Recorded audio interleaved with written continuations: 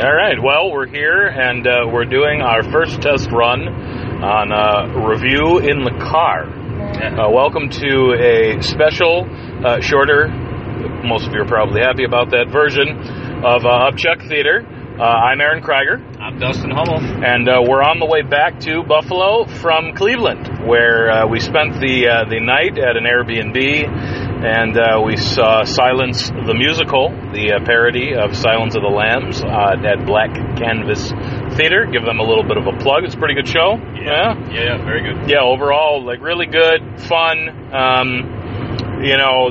Chilton bothered me. I couldn't. Yeah, I could tell you were visibly. He just was. But what was it about him? Because I thought he did kind of a spot-on vocal characterization of Anthony Hill. Well, but it was the gayness. No.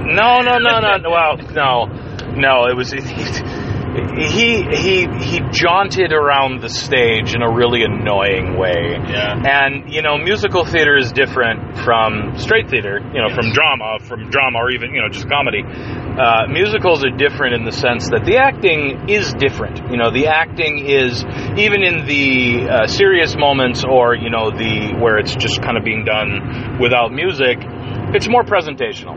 Musical theater is more of a presentation. Right. Okay? That's fine. I have no problem with that. But when you walk on stage every time trying too hard to make people laugh, and always coming in like you already know the joke. Right. At one point he walked out on stage and his smile was so big it was just overwrought with everybody else. Exactly. And he just really aggravated me. And that paper airplane scene when he came out and he was breaking the fourth wall and saying, I have to do this, or something. Yeah. I'm sure that was a real funny choice. Yeah. Anyways, so. But overall, if you're in the Cleveland area, or you're like us and you're not too far away, and you want to catch something over the next couple weekends, check Blank Canvas. I don't know how long it's going to run. I think it's November 15th. Okay. 2 more weekends, something like that. Cool. Thursday, Friday, Saturday, and Sunday. It's like $18 for tickets. Totally worth it. Totally. So we decided to, as we do, we bookended our night, and then also in the morning, we watched a couple films. And I'm really disappointed that we didn't watch one of them with Rob, because maybe we'll just do it again anyways. Yeah, I think that one deserves a whole episode to itself.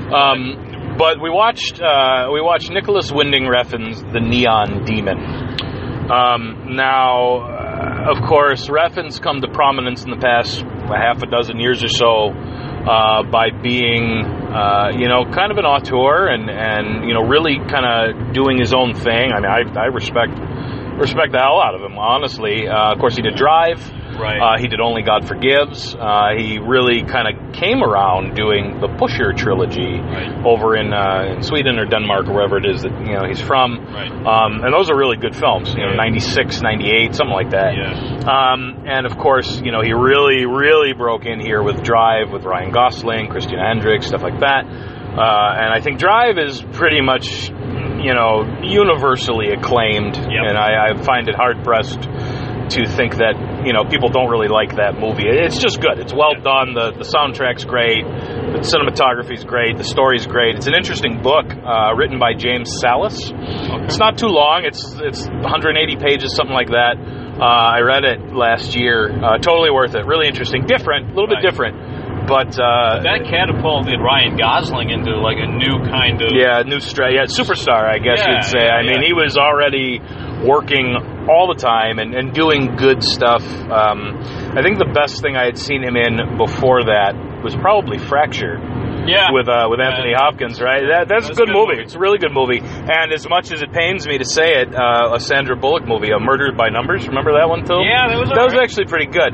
Half Nelson, was that before? I didn't see Half Nelson. That's where he's the drug addict, right?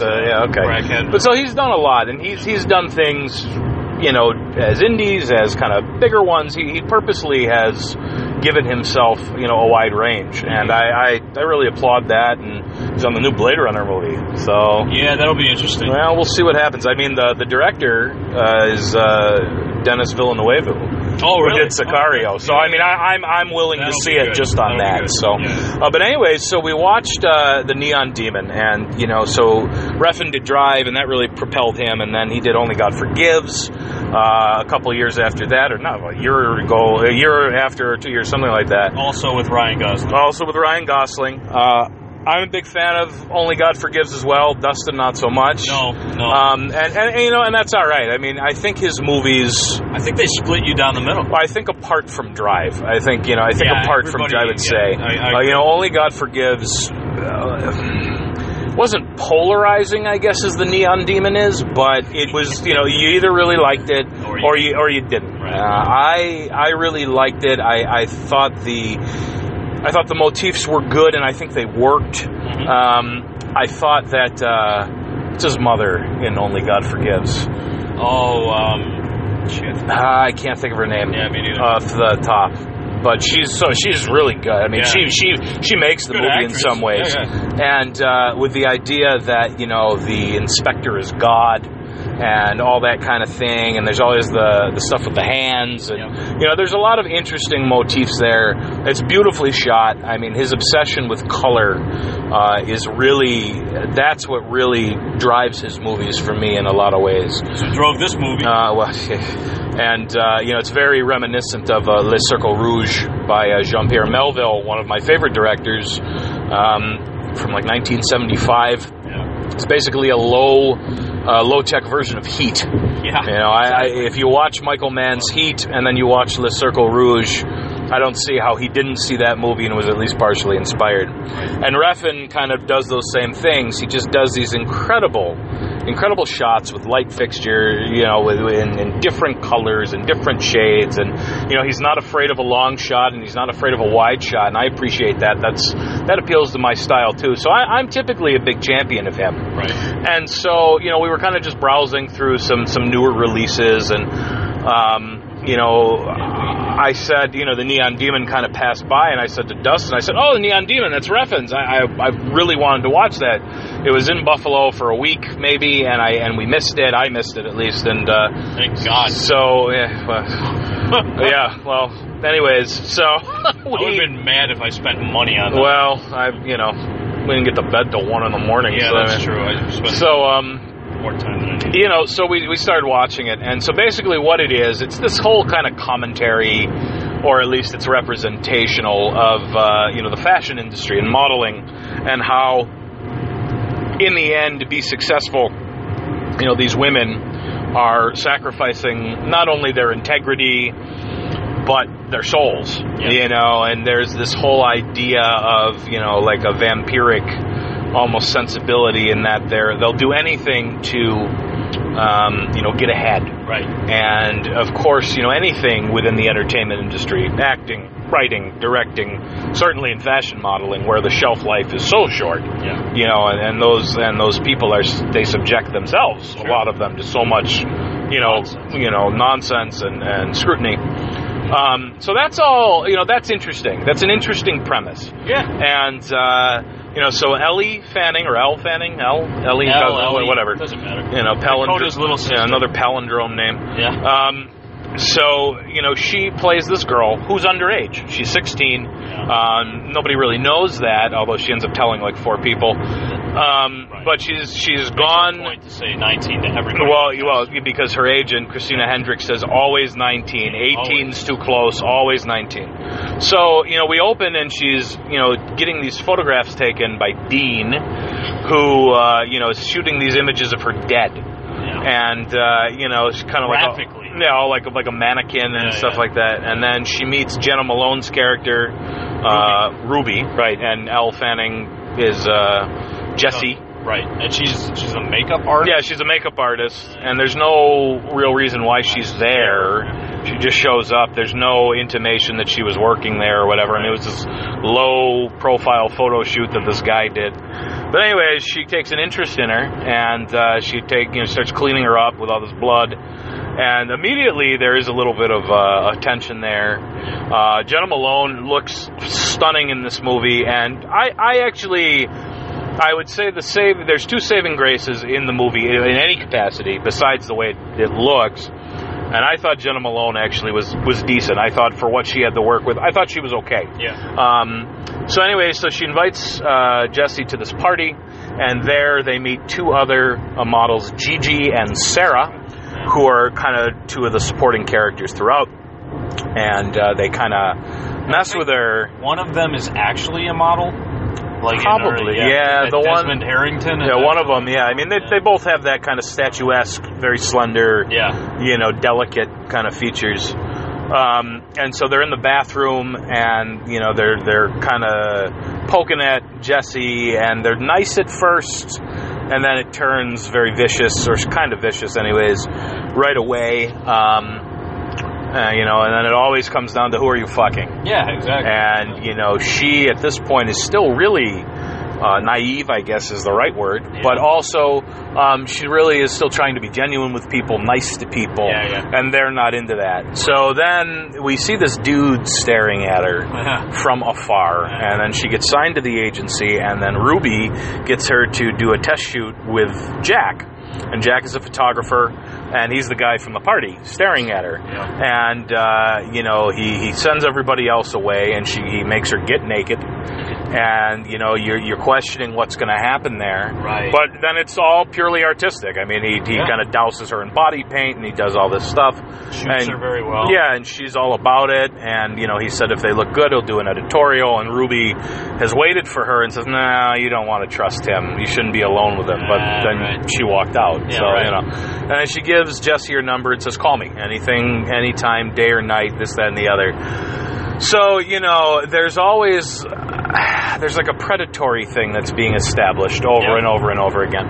And, possession, predatory, even with Christina Hendricks as the model, the agent, and she, I guess, is as kindly as anybody's going to get, but she's warning her basically of everybody. Exactly. And she's living in a motel. Yeah, seedy motel with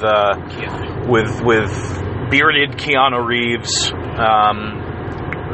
and he's a total creeper. Yep. It's this Fleabag, dirtbag motel. Right. And then she meets Dean, right? She meets Dean again, the photographer, and he's like, oh, hey, did he say anything about my pictures? And, again, because she's a genuine person, she's trying to hide his what would be his disappointment. Yeah, right. And she says, no, it didn't really, it just didn't come up, because they were called very amateur and this and that. So, she doesn't want to hurt him. So they spend this time out, above LA or whatever it is. And I love that fake moon that was in the corner. Yeah, that was nice. And, she confesses to him that she's 16 and he's a little weird about it. And then she's like, no, stay. And then, so he's a genuinely nice guy, it seems at least. And so he takes her home and he tries to kiss her, and she kind of pushes that away. Yep. But then shake hands. And then he runs after her. What does he say to her? Oh, something about the moon, because she said something about the moon. Right. From her childhood. And because her parents, it's implied that they're dead, that she has nobody, and we don't know, and that's okay. It's an interesting mystery as to what happened, and then she's just there. Right. And then she says, do you want to go out again? And he's all about it, and he's happy. Right. So then... But before she goes into her hotel, this is where she sees it disrupted. Oh, yeah. So she opens the door or whatever, right? And then... She sees something. And... she runs down to Keanu's office, and, he's like, what are you, high? He just thinks she's just being, this dude that's like security. Mickey or Marky, I don't know, whatever it is, shit, one of those sinewy, ruffian types. Right, with a bat. And then they break the door open, and the patio door or whatever is open, and he's like, you're paying for this and that, and then like this leopard or cheetah or whatever it is. Cougar, right? Yeah, or a mountain lion. A mountain lion, it just kind of jumps back into the room. And is on the bed and growling, and they're all like, oh, yeah, you're paying for this. So at this point, I'm wondering, what's going on, because I'm saying to myself, again, so there's predatory things here. With her at this point, she's kind of put in different lighting a little bit, with Jenna Malone there. You mentioned that with like the halo. Yeah, after she comes out of the photo shoot with Jack, she's the sun is behind her. Yes. And Refn has really washed her out in like this really white kind of light. Yeah. And there's a little bit of like a halo almost over her. And then the same kind of streaks are there with Jenna Malone, but it's not the same. That might just be coincidental. Right. But regardless of that, she's definitely, she's very fair. Her skin is very fair. Her hair is very fair. She has a gorgeous profile. She's a pretty girl. And, but there's definitely an attempt there. And then it's like a whole Alice in Wonderland kind of thing. And apparently Suspiria was one of the inspirations, because a lot of times you'll notice her, some of her dresses or some of her attire is very, I guess overwrought's not the right word, but that kind of like Alice in Wonderland kind of idea. Yeah. And the music also in a lot of spots is very like almost like from a Jack in the Box, Yeah. I kept thinking like lullaby, you know what I mean, like that kind of thing. Well, it's a dichotomy, right? It's got that fairy tale in some spots, and then it's like this driving, pulsing electronica and all. Yeah. And there's like a lot of triangles, and there's like weird stuff, and I don't know. Yeah. So then she goes for a shoot, and Sarah is there, and Sarah's been around for a little bit, and the only other character in this besides Jenna Malone's that really interested me at all is the director there, the fashion guy. Yes. And what's his name? I don't remember it. It eludes me, and we're on the road, so that's okay. Yeah. But his real name is like Alessandro Neville or Navel, something like that. Yeah, that sounds right. I've seen him. Yeah. And so so he doesn't even look at Sarah. Right. And then Jesse's brought before him, and he's enamored. And at one point, he even licks his lip. Yeah. I mean, one of Refn's things is that there's two things with Refn that I've noticed, I think, consistently, is that I think he is a great lover of women. Yeah. And that's okay. There's nothing wrong with that, appreciating it. Right. But he borders it on the creepy. Yeah. And that ties into his fixation on really long shots and like really length of shot. And again, the whole movie was for Liv, his wife. Oh, right. So, well, he said that he wanted to make a female-driven story after doing Drive and Only God Forgives. Again, that's great. That's fine. I have no problem with that. Cool. What I do have a problem with is an hour and 45-minute movie that should have been a 70-minute movie. Right. And it's all because there's just pacing. It just... so slow. I mean, it's...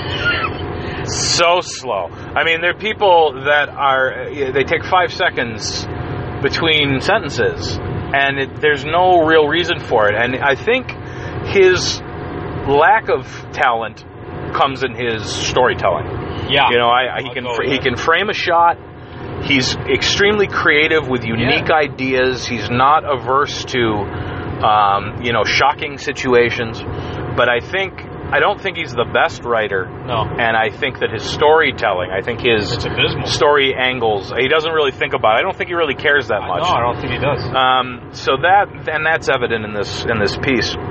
So she gets into this gig, and Sarah doesn't. Of course, Sarah's distraught, and then Sarah is like slamming things. Right? It is Sarah, right? It's not Gigi, right? It's Sarah. I think it's Sarah, and she breaks a mirror. She breaks a mirror, and it shatters all over the place. So then Jesse hears this, and then like an idiot just runs to the door. Yeah. But again, I mean, she's naive. She's only 16. And she's still trying to be fragile without helping people. Right, and so, she tries to comfort Sarah, and Sarah's like, no, don't do that. And then she ends up stabbing herself in the hand, like she backs up or whatever, a shard of glass stuck on the, as we pass roadkill, stuck in her hand. And Sarah goes, no, don't touch it. And then she starts to, like, suck it dry. Yeah, she's sucking it dry. She's, like, munching. Yeah, so we're getting an inclination of something there. Yeah, so then Dean comes back, and she's hiding from the motel manager, and he comes back, and he cleans the wound. He pays off, like, whatever debt, she's owed to Keanu, like $140. And, makes it a point of making it 140. Oh, yeah. He's like, well, because that's what he has on him. Sold! Yeah.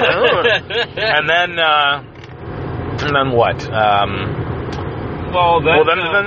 Then they go to that meeting, right? Or they go to the restaurant? Yeah, is that before or after the fantasy sequence where Keanu comes in? No, it's before. Yeah, okay. Because that happens after. Okay. So they go to the restaurant, and now she's all done up.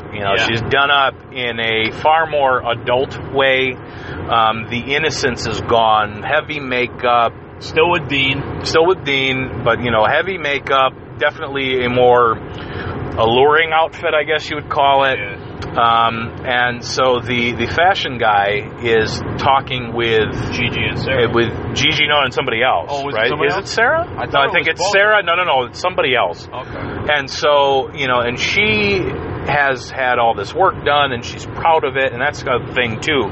Like, what is beauty? What makes something beautiful? And, the other two models are consistently talking about having work done and how they're not going to eat anything and how they just want to hear the, waitresses rattle off specials because they work so hard. And it's all just fake. It's all just fake. It's all in the moment. It's all just fake. So then, the fashion guy, he asks Dean what he thinks of, I think it's Sarah. And, he says, what do you think of her? And, Dean goes, she's all right. Oh, man, hey. wow. Goes, she's all right. Yeah. She's fine. And he goes, exactly. She's fine. She's all right. And of course, they're sitting at a different table because she said, I don't think there's room for two more. Yeah. So then the fashion guy says to Dean, if, Jesse wasn't beautiful, you wouldn't be here. And he goes, I don't think so at all. He goes, I think it's more about what's on the inside. Yeah. So they kind of get back into it. Yeah. Dean gets uncomfortable, says to Jesse, let's leave. Yeah. I want to go. She goes, then go. And all of a sudden she's had just this shift. Yeah. And, to this point, she's being inundated with how amazing she is. But it just kind of turned so quick. Yeah. She just went really cold. So then he waits for her at her motel room. Mm-hmm. And she comes in, what are you doing here? Go away, Yeah. Real then cold. She does. She passes out on the bed. We see this nonsense shot of her laying down and, wiggling her big toe. Yeah. And then there's this dream sequence with Keanu coming in and shoving a knife down her throat and telling her to wider. Yeah. I.e., take it. You're selling, whoring.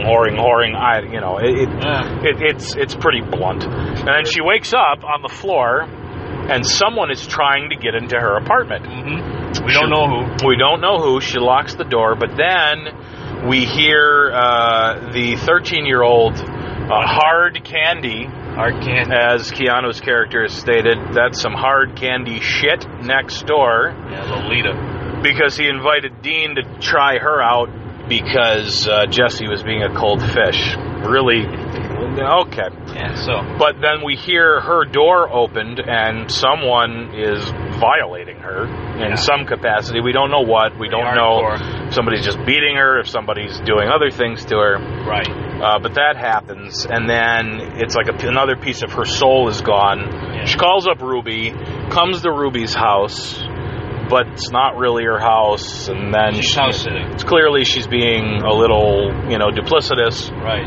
And we've seen a couple shots now at this point of Ruby working on corpses in the morgue, doing her makeup job on corpses. And what I find fascinating about that relationship is from the beginning, the sexual tension is just so palpable between the two of them. Yeah, well, she's making it. Yeah. I mean, and that's something that the movie actually does in an okay way, is that,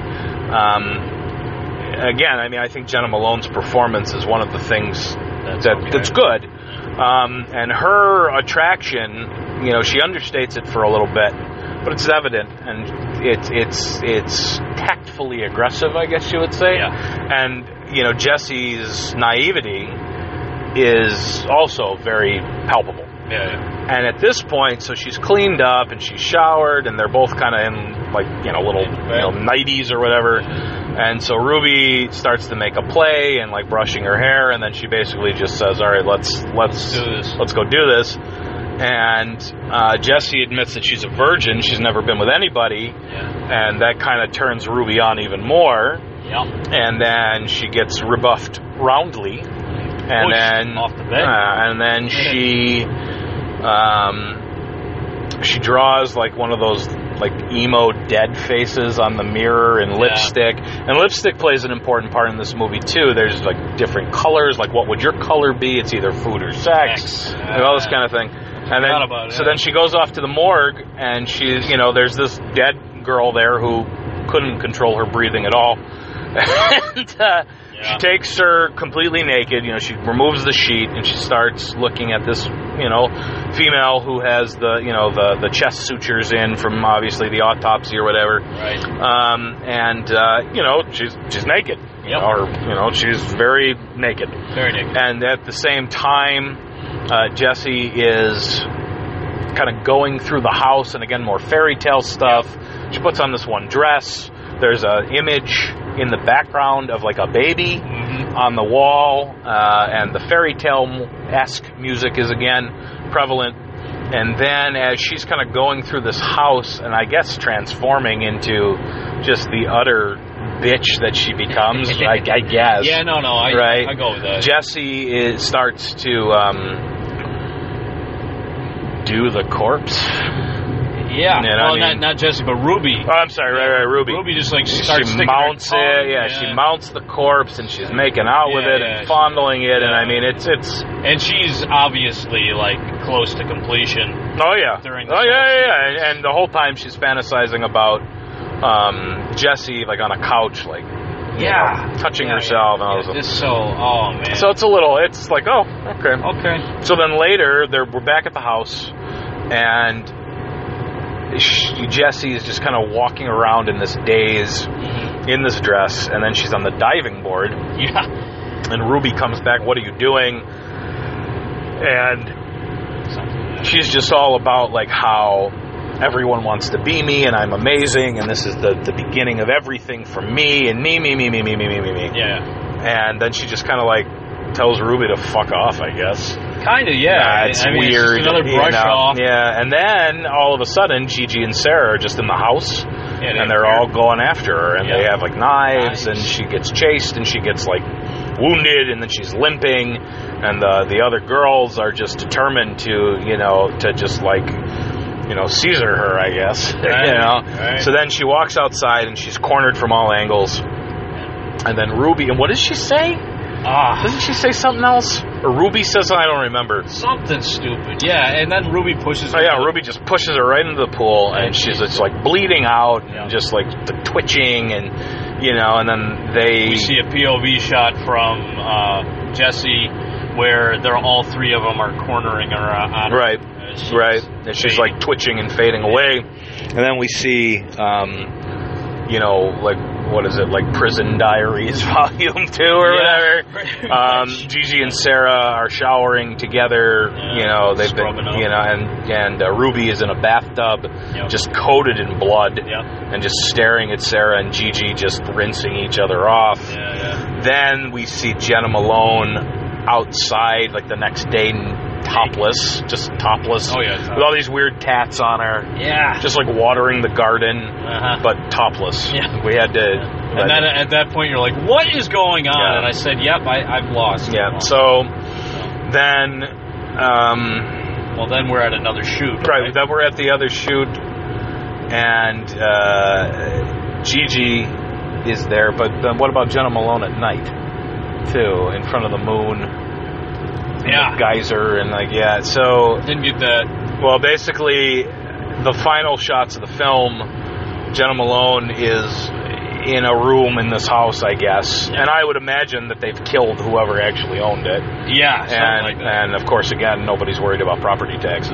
Just throwing that out there. And under the moon, she's naked, and she starts like writhing, and she like spreads open, and this just like gush of blood comes out of her. There's just leaking everywhere.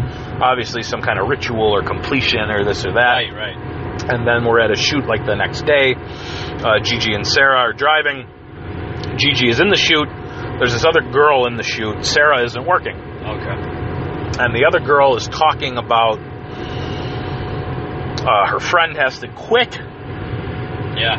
Right? Yeah, like, give it up. It's, once you hit 21, you're done, and this and that. And she says something that Sarah really, vehemently disagrees with. And the girl is like, hey, what did you do? And she goes, I ate her. In relation to, competition or something like that. Yeah. And Gigi is horrified. Right. So Sarah is just staring out the window watching as they're outside now by the pool. Sure. And Jack, the photographer from earlier, sees her, stops from 50 feet away and just stares. Yeah. Just like he did with Jesse at the party. Yeah, right. And he runs up to the window and he says, do I know you? And she says, no. What are you doing here? I came with my friend, just, waiting for her to finish. Yeah. Well, I have to use you. Would you mind if I used you in the shoot? No. Fires the other girl, says, all right, thank you. Yeah. So then they're both there, all done up, ready to get this shoot going. And Gigi starts feeling ill. Yep. And she runs off into this room. And, she just keeps heaving and dry heaving and dry heaving and dry heaving. And then just what I was doing. Yes, yeah. And then Sarah... Sarah just... follows her in. And then Gigi coughs up an eyeball. Yeah. And then she goes, I have to get her out of me, and she guts herself. She commits seppuku, basically. Good. That scene was great. I mean, it was solid. That was all right. That's a classic Refn, just shocker, oh, okay. Holy shit. And then she's just dead. Yep. And Sarah picks the eyeball up and just swallows it and carries on with her business. Right. And that's it. Yeah. And this was done for Liv. I mean... The end credit song was kind of cool, though. Yeah, the end credit song was fine.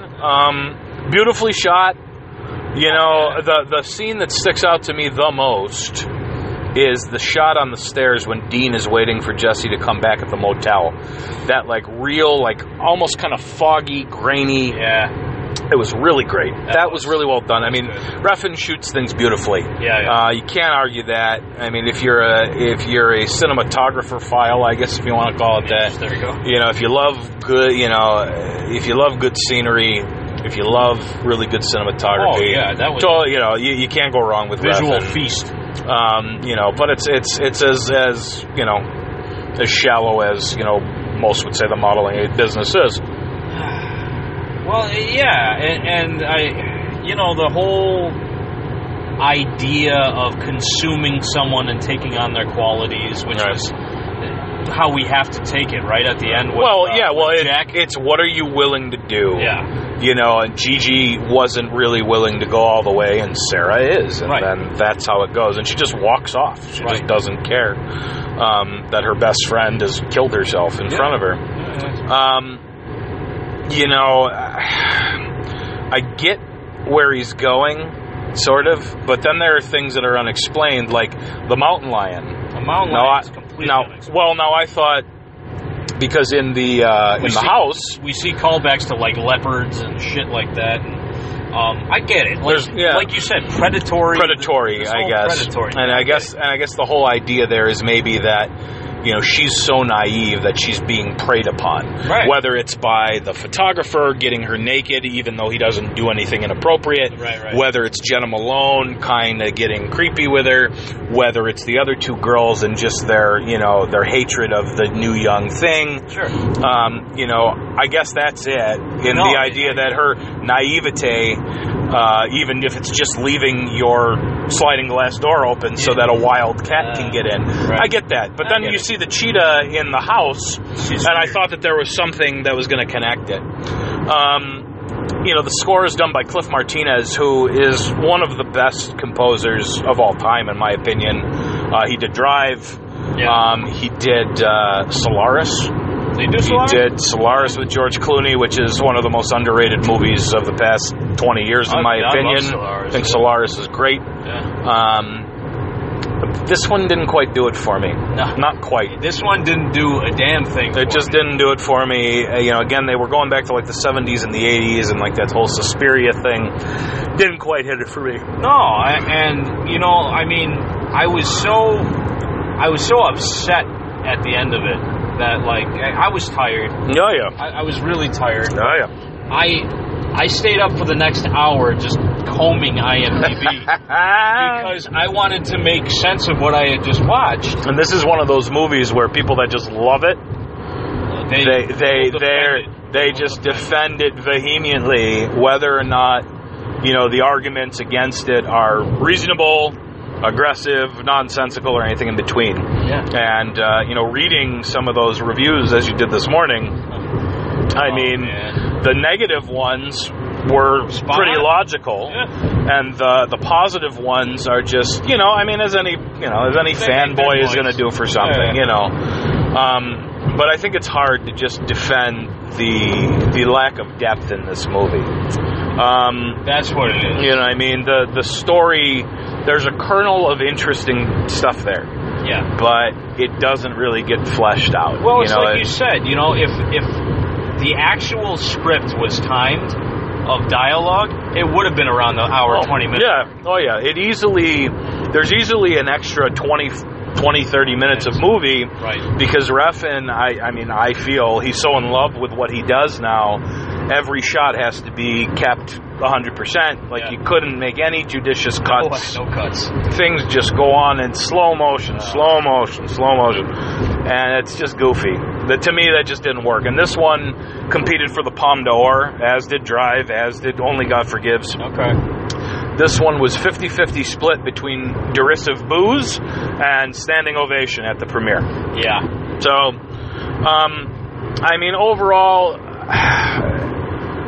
I can't knock it 100% because he definitely brings a visual flair. I get what he's going after. One or two of the performances are good. Yeah. I don't know. It doesn't, you know. I'm fine with artsy films. Oh, yeah, sure. That doesn't bother me. But if you're going to do something like that, and you're going to be so obscure with your motifs and your symbolism throughout the whole thing, give us some more fucking clues. Yeah. Or give us some telling dialogue that's not just going to make us guess. I mean, I think that this one definitely, even maybe more than Only God Forgives, the motifs are too shrouded. Yeah. You know, now that being said, ingesting it as I have over the past 15 or 16 hours, sleeping on it, whatever, it is a little clearer to me now that we're talking about it. A few things are a little clearer. No, totally. And I give him credit for that. In the end, you know. I would, I'll go back on what I said last night. I would watch it again, but the second time I would watch it, it would have to be with Redford's commentary, if he does it. Oh, yeah, I'd be curious for that, I would watch it again just to see what the hell was going through his what head. he thought, what he said. That would be, I could dig that. So, it's a final verdict here. Out of 5 on the vomitous scale.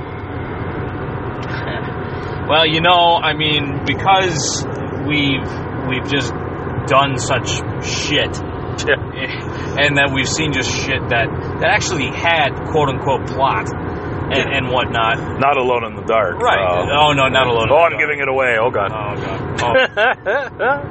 To be listened to soon. Shortly. Somewhere down the road. So, yeah, I got to go with a 4 on it. Really? Okay. I'm going to give it a 4. So no, I can't say that either, because then that's going to give it away. I mean, here's the problem. With you and me just talking about it right now, I'm almost tempted to go down to a 3.5. Yeah. Because I get a little bit more of a respect for it. I think the movie itself is abysmal, so that's why I'm going to say. Yeah, well, the plot is, I mean, it doesn't appeal to me. Modeling doesn't appeal to me. Well, I get that. That's why I get that. I don't like it. I would argue, though, that that's kind of the point, too. I mean, he's making a statement. He's using the fashion world to make a statement on vapidness and insecurity and, you know, cutthroat, whatever. I mean, there's a lot of different ways you could go with it. Right. I'm going to give it a 3. I have no problem admitting I'm a fan of his work in general. The story structure isn't great. The script is poor. The script is poor. Cliff Martinez doesn't hit all the notes for me on this one with his soundtrack. which I think is the first time I can ever say that about him. And it's not even that it's bad, it just doesn't quite work. Yeah, right. The movie could have been 20 minutes shorter with just some judicious editing. Easy. And not even necessarily having to cut any specific scenes, just actually having things pace a little bit more. Right. Because that was my big thing. The last 15 minutes, I'm like, mother of God, this is still going on. And it's like, why is, like when she's making out with herself, we didn't talk about this, when she's making out with herself at that big fashion show, she gets picked for it, and then she gets picked to close the show, right. And then we see those weird inverted triangles. And that's the beginning of the transformation. Yeah, because she sees herself in the mirror and she starts making out with herself. Yeah. And so, but see that, you can, if you're paying attention, you go, okay, I get that. Yeah, I get it. But like it could have been shorter. He didn't have to change anything. No. He could have even done it like in the slow motion, but instead of that whole sequence taking 3 or 4 minutes, you could have done it in a minute and a half. You could have done it. It wouldn't have missed anything. I was upset she didn't slip herself the tongue. Well, she'd started like making out with. I mean, she's making out with herself like in the glass, but that's the beginning of it, And so I got to give it a 3. It looks great. I respect it. It looks great. Jenna Malone was very good. I wish I can't remember the character's name, but the fashion guy that casts her in that, good. He was really good. The restaurant scene is very it's very biting. It's very specific, and I really like that. Overall. I think that restaurant scene, like you said, is probably the whole movie defined in a nutshell. Oh yeah. Well, that's the log line. Watch the restaurant scene. Yeah. So I'm going to give it a 3, and Dustin is with 3.5. You say 3.5? I'm sticking with 4. My 4. Right. And I know Rob would be hitting a 5 on this one. Well, we may have to watch this one again. Rob would hate. We may have to watch this one again, and we won't have to do a whole thing on it. Yeah. Because this is 40 minutes long already. So. But yeah, okay, so that's that. And then we saw, before we took off, heading back home, we watched Lights Out, another one directed by, not directed, but produced by James Wan. Yeah, produced by James Wan. It's based on a short of the same name, I believe. Yes, Doug Sandberg or something like that? Like that, yeah. The guy that wrote it, and it starred his wife, who was in the opening sequence of the feature. Oh, okay. It didn't win any awards, but it got really heavy press and went viral. I knew about the short, and that's why I was kind of intrigued, because the short is really good. He got like tons of offers from agents, and they just moved out there. They said the heck with it, and all this stuff. And it did really well. This one, it was produced for about $5 million and made about $150 million. It was great. Good. Good for him. And who does it have? It has Maria Bello? Maria Bello was the mother. And I didn't. Teresa Palmer's the daughter. Okay. And some newcomer for the boy. Yeah.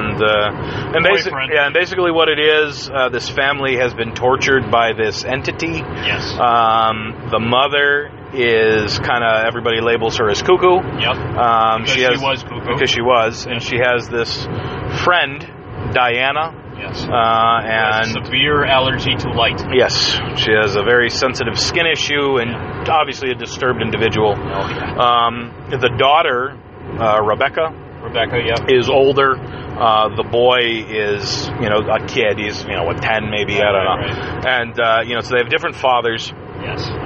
The opening sequence is the boy's father being killed. Yeah. And it's pretty solid. That's pretty solid. And then we also find out that the first father, Rebecca's father, left them. And of course, there's plot behind that as well. Of course. We don't need to really, because we liked it, so we don't really need to dwell on it. Go through the plot, but it's a definite watch. Yeah, it's definitely worth it. I mean, and this is a good point. This one was like an 80 minutes. In and out, told its story, kept it simple, had a couple, for me, I didn't jump out of my skin at any point or anything like that, but it was just good. It was thoughtful. The bad guy is interesting. Yeah. The acting was okay, the script was good, and it was well shot. Yeah. I think that if you're looking for something, or just whenever, it's not. I wouldn't even label it so much a horror. I think it's more of like a thriller. Yeah, more like a thriller chiller, I guess. But I really liked it, and I actually recommend Lights Out. Yeah, I agree. Totally. So that's it. So we're heading into Buffalo. This is mini-sode number 1. And, so thanks for listening. As always, get at us, at Upchuck Theater. We're on Facebook, Twitter, Podbean. UpchuckTheater.com is our Tumblr. We're also, you can find us on iTunes, Stitcher, and I believe even TuneIn Radio and Google Play now. Yep. So we're out there. We just need people to listen. Please give us a like, give us a follow, comment.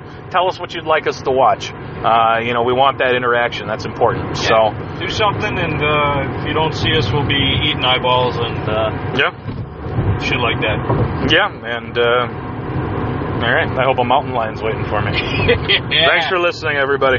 Wider.